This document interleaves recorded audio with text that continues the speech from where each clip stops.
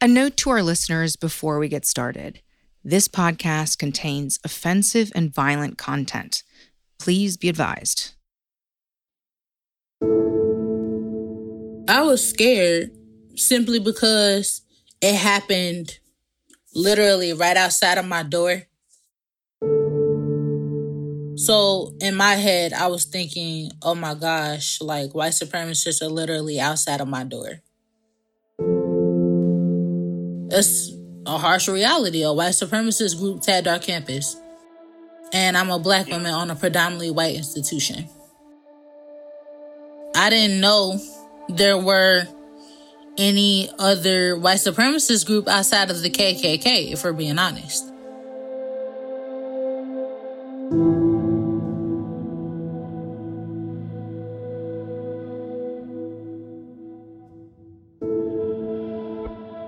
It was January 2021.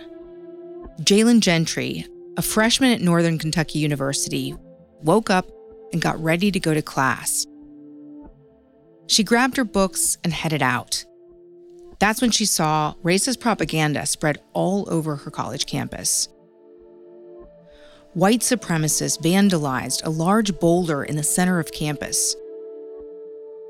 Typically, the students would use the same boulder to post inspiring messages, like a tribute to graduating seniors. But now it was full of hate. Jalen showed it to me, located right outside her dorm. So you see it when you're walking to class. You see it when you're walking back to your dorm from class. You see it when you're going into the dining hall to eat. You see it when you're leaving the dining hall to eat.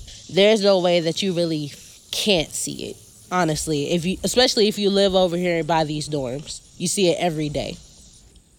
A couple months later, Jalen and her friends painted it with black faces. Then a few weeks after that, the rock was targeted again by white supremacists. The black faces were now crossed out with a white X, as if they were being eliminated. White supremacists came onto your campus not once but twice. They wanted to let you know, and you and other people of color know, that you're not welcome there. Talk to me about how that feels. I questioned a lot about living on campus at that point, because I'm like, if white supremacists can walk into our campus twice and paint a rock, then what would they do to a student of color or a minority if they saw them outside? So it affected you that much that you actually thought you might go home for a bit. Yeah. But she didn't go home. I'm not going to let nobody scare me away when I know I'm doing something right. And I'm still Black. Can't nobody change anything about that. So I'm going to stay. I'm going to continue doing what I'm doing. And if I ever get the chance to promote Black love, Black excellence, I'm going to do it again. Jalen has experienced racism before, but this was on a whole different level. People have accused me of stealing. People have followed me around corner stores or in hair stores, things of that sort. People have called me the N-word, but nothing so close to me as like coming for where I live. And that's what really scared me, especially because I like to do homework late at night. Like, it literally got to a point where our mentors and our advisors were telling us, like, don't walk home alone, don't study late at night, go back to your dorm. Tell somebody if you are going to be outside late at night by yourself. And that's scary, because I shouldn't have to be afraid to walk around a college campus at any time of day.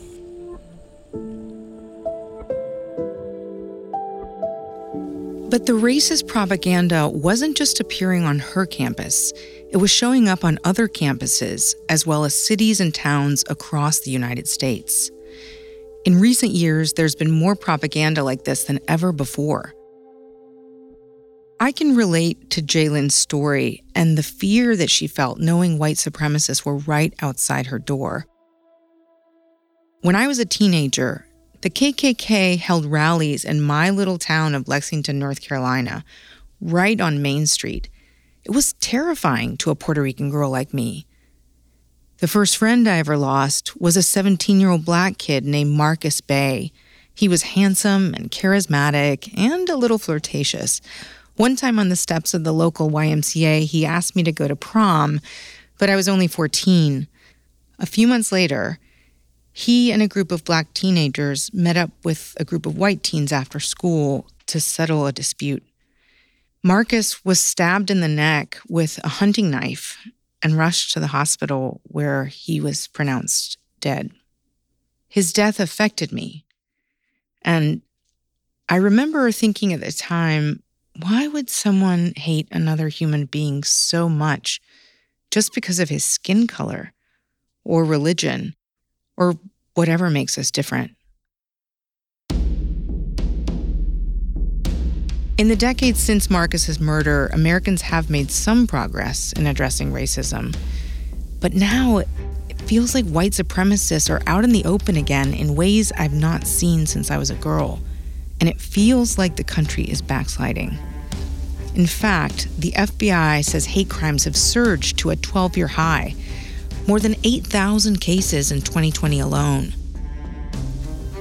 So where is all this hate coming from? Why is it bubbling up now? And what does it mean? These are the questions the Verified reporting team set out to answer. And what we discovered is a bigger and more complex web than you can imagine.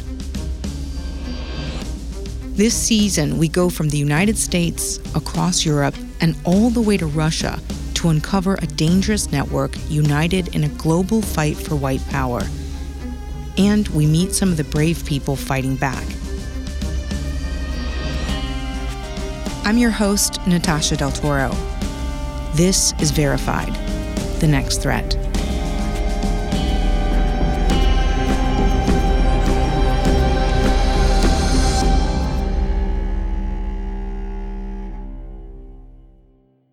I want you to meet my friend and colleague, Mark Greenblatt. He's an investigative reporter in Washington with Newsy.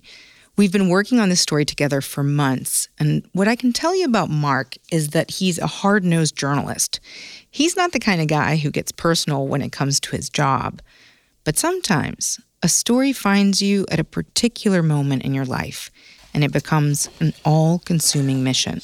It's sort of a mess, but whoops, kicking stuff around from all over. Mark has poked around in a lot of dark places. Welcome to the unfinished basement. But there's a story that he's been avoiding for most of his life. Something he hid away in a dusty corner of his basement. Until now. This is where sort of my family's history lives right now. I've inherited a bunch of furniture and documents from my mom, who just very recently passed away. She had long time been the family historian who really did a lot of keeping of the secrets of the family and keeping of some of the more interesting things. Have you looked through these things before? I will be very honest with you. I have not looked through a lot of them in detail. Mark pulls out a document out of a chest and he shows it to me. This is the chest that had a bunch of the documents that are now in plastic in them for some time, but where it's sort of a family heirloom. You can see it's been passed through many hands over the years, and I continue to keep what I think are sort of the most important documents in here. These documents are old. It's the first time he's seen this.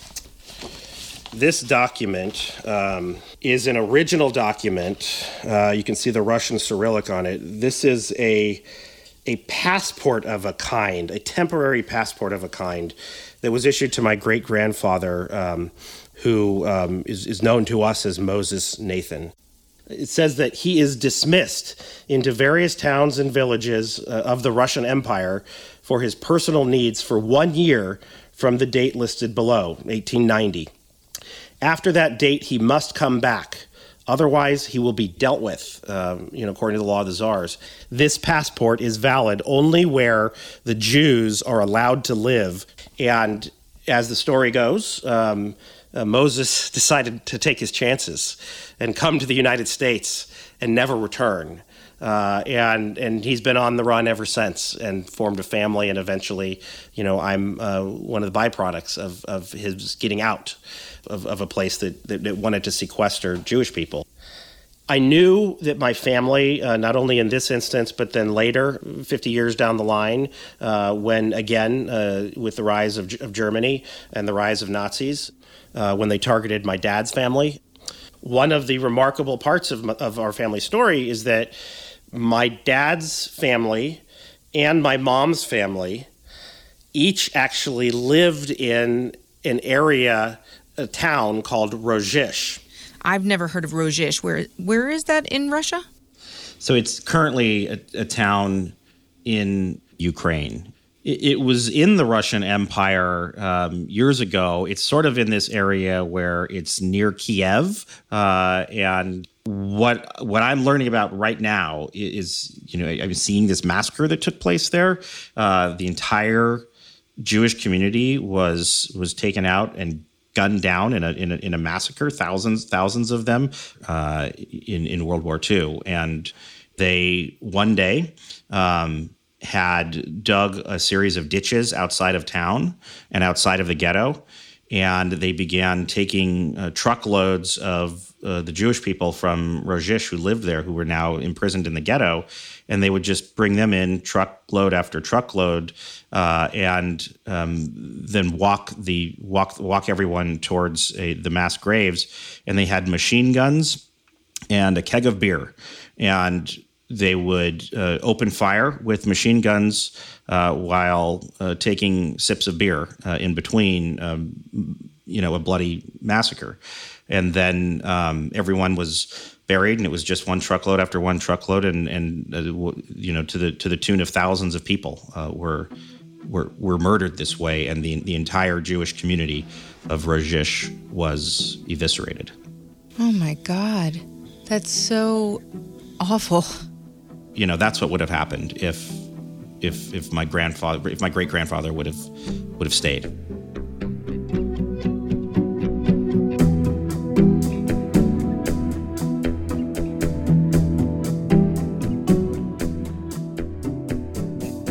From so far in the past, it's easy to think that this is just history and that those ideas are in the past. But of course they aren't, especially after what Mark saw on January 6th. Thousands of protesters gather on the mall in front of the U.S. Capitol in Washington, D.C. But within a few hours, a smaller group begins to riot.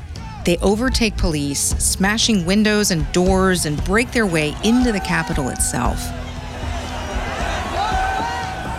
I am watching from my TV at home. I could not believe what I was seeing.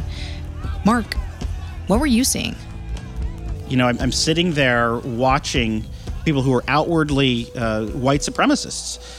People that had shirts on that were talking about Auschwitz, people with swastikas that were openly displayed. And it's shocking. And I couldn't believe my eyes that there were people who appeared to be modern day Nazis who had breached the United States Capitol.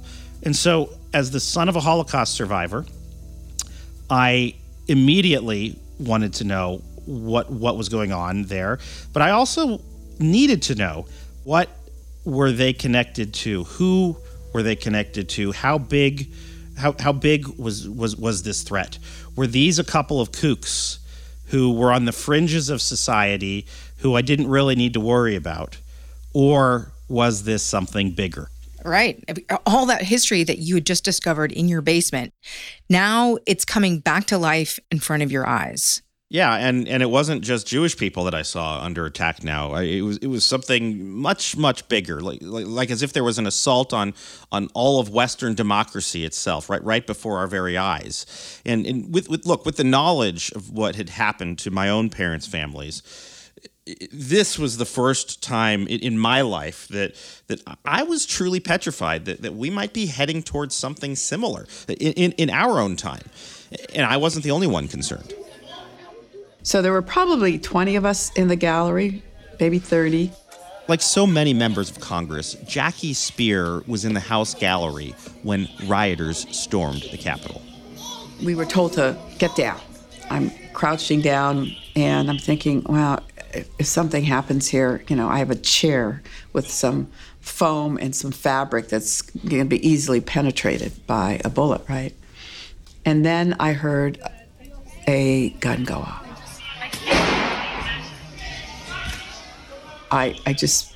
There was this sense of resignation, and I just put my head down on the cold marble floor. I just remember that coldness on my cheek.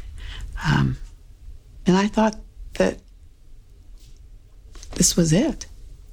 I survived the jungles of Guyana, and I'm going to lose my life in this tabernacle of democracy. Jungles of Guyana. What is she talking about, Mark? Well, she's having these flashbacks from about 40 years ago. There was a standoff with religious extremists, and she was shot 5 times at a remote airstrip in South America. Her boss, a congressman, was assassinated.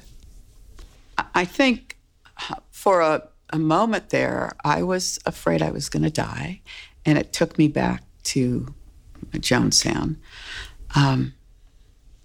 But I think since then, what pains me is this effort to whitewash what happened, because we were teetering on losing this democracy. I don't think we have articulated that well enough to the American public. Democracy is fragile. They don't survive historically, and yet we have just kind of taken it as common, and it was almost over.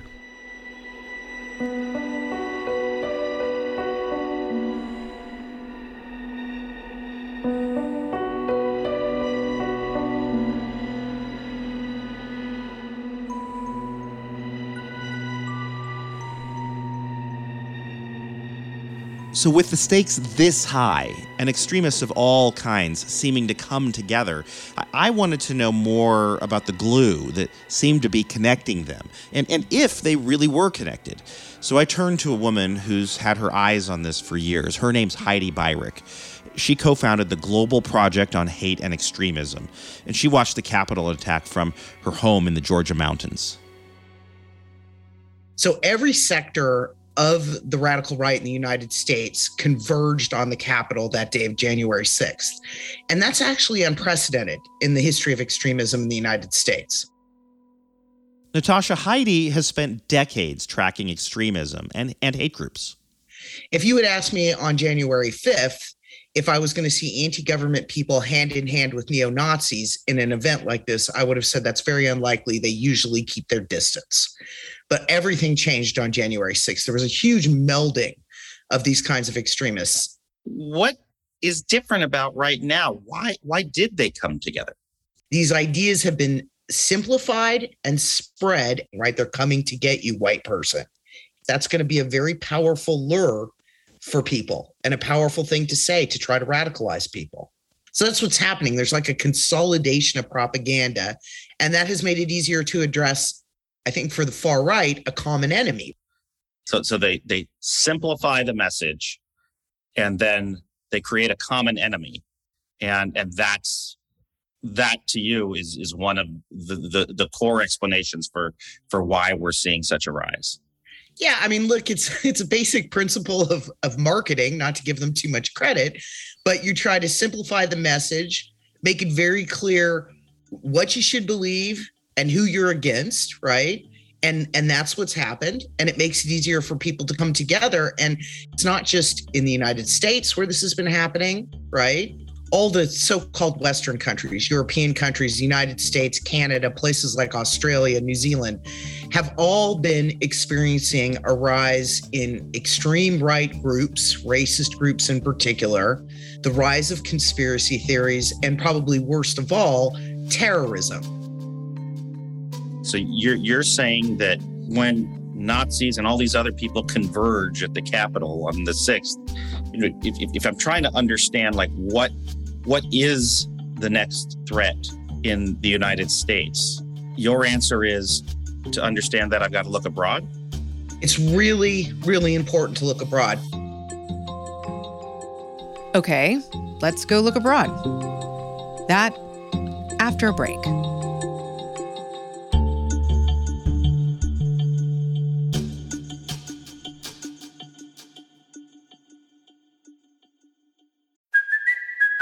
Kaylee Cuoco for Priceline. Ready to go to your happy place for a happy price? Well, why didn't you say so? Just download the Priceline app right now and save up to 60% on hotels. So whether it's Cousin Kevin's Kazoo Concert in Kansas City, go Kevin, or Becky's Bachelorette Bash in Bermuda, you never have to miss a trip ever again. So download the Priceline app today. Your savings are waiting. Go to your happy place for a happy price. Go to your happy price, Priceline.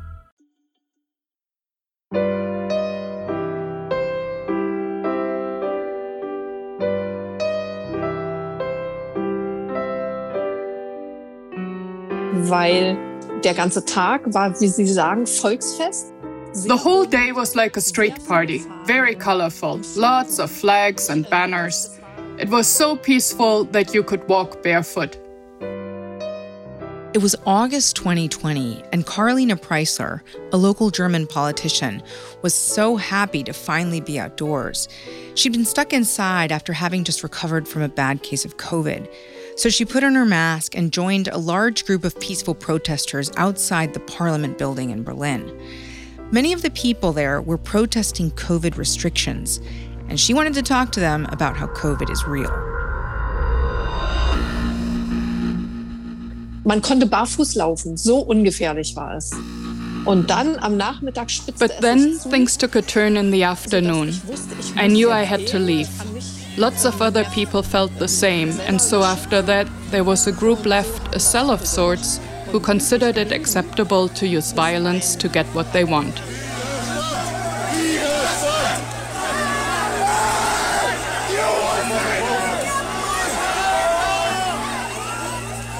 As things got more tense, Karolina asked a cop to help her leave. She was scared. She was still feeling weak and didn't think that she could escape if things got ugly. A couple hundred far-right protesters broke through, ran up the steps, and tried to storm the Parliament building, but they didn't manage to get in. Hat das sehr ängstlich gestimmt, denn ich habe die Menschen vorher gesehen. It truly scared me because I saw those people earlier in the day. Antisemitische Symbole. Sie verleugneten den Holocaust. They were wearing anti-Semitic symbols. They were denying the Holocaust. Die Juden würden uns alle beherrschen. Angela Merkel soll getötet werden. They were saying that the Jews would rule us all, that German Chancellor Angela Merkel should be killed, and that politicians should be court-martialed. Ich habe sie vorher gesehen und diese Leute wollten in unser Parlament. Those were the same people who wanted to get into our parliament. Neo-Nazis were flying an old German flag they used to represent the Nazi movement. That's a big deal because swastikas in Germany are banned. Now, that day, the protesters didn't get inside the parliament. But a few months later, Karolina turned on her television to see the U.S. Capitol under attack, too. Als dann das Kapitol gestürmt wurde, war das für mich The day of the US Capitol siege was like the end of a spiraling escalation. Spirale. Und es war sehr I saw the same images, the same anti-Semitic ideology, the right-wing symbols, the white nationalism, and the hatred of science. Angreifen. Und ich war And I thought to myself, extrem erschüttert. these are the same people who attacked our democracy in Germany. I was extremely shaken. Listening to Karolina, Natasha, I'm having what I call in investigative reporting a holy shit moment. I know. It's wild. I'm feeling the same way. I mean, it's almost like you could take her words describing what played out in Germany and just sort of like insert them in some kind of a scene talking about what happened at the Capitol in Washington, D.C. I mean, it feels like there's just a direct parallel. This doesn't feel like a coincidence. Right. I mean, you've got Jackie Speer worried about the threat to democracy. And then Heidi Beirich says that she's seeing groups of extremists who normally never come together, coming together. An attack on the German parliament. I mean, I guess the question is, are these dots really all connected? That's what I wanted to know. And so I called up a guy whose job it was to keep his eyes on threats to America from all around the globe. Hey, Jason. Hey, Mark, want me to start recording on my side? Yeah, please do, if you don't mind. Jason Blazakis is a guy who worked for more than 10 years at the U.S. State Department, and his job was to oversee the office that designates the most dangerous groups and people from around the world as terrorists. I think it's important to kind of zoom out from what happened on the 6th of January to think more broadly about how this ecosystem associated with violent radical right actors looks. There is a level of connectivity that absolutely does exist that binds individuals and even to a lesser level organizations together that aren't just based, say, in the United States, but also go overseas as well. So there are those overseas connections. I mean, is this serious? Like, should I be worried about the white supremacists in the U.S. connecting with someone overseas? Does that sound scarier than it really is? Or is there something I should really be concerned about? It's something we absolutely should be concerned about. When you were just introducing me briefly about my old job at the State Department, thinking about all the designated foreign terrorist organizations ranging from groups like ISIS to Al-Qaeda to groups like Lebanese Hezbollah and Hamas to even smaller groups that still operate in Europe like the Continuity IRA and the Real IRA. I have the same kinds of level of concerns with white supremacists that are based in the United States that have connections overseas. So just to level set, Jason is equating the threat level of white supremacists now in America to the same kinds of people that we've been fighting for decades. You know, some of the people who literally chop off Americans' heads if they can get to us. I mean, it's disturbing. And I wanted to know, what's our government know about this? We have no handle on how big these groups are, on who they are. Here's Congresswoman Jackie Speier, who has a front row seat on discussions about national security. Do you think that the United States government has a handle on the nature of the threat? No, I don't. Not at all. Why do you feel that? Because I serve on the Intelligence Committee. And I know what we're focused on. I mean, we're pretty flat-footed dealing with these groups. They are so diffuse, and social media allows for these people to come together and for them to solicit and recruit. That, you know, it's a challenge.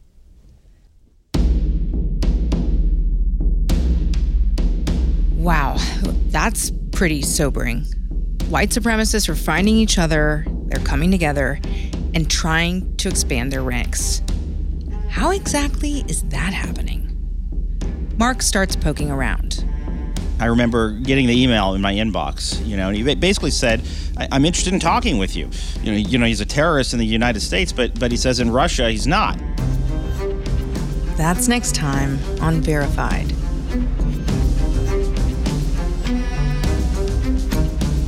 There's so much more for you to discover about this story and what's coming up on the show.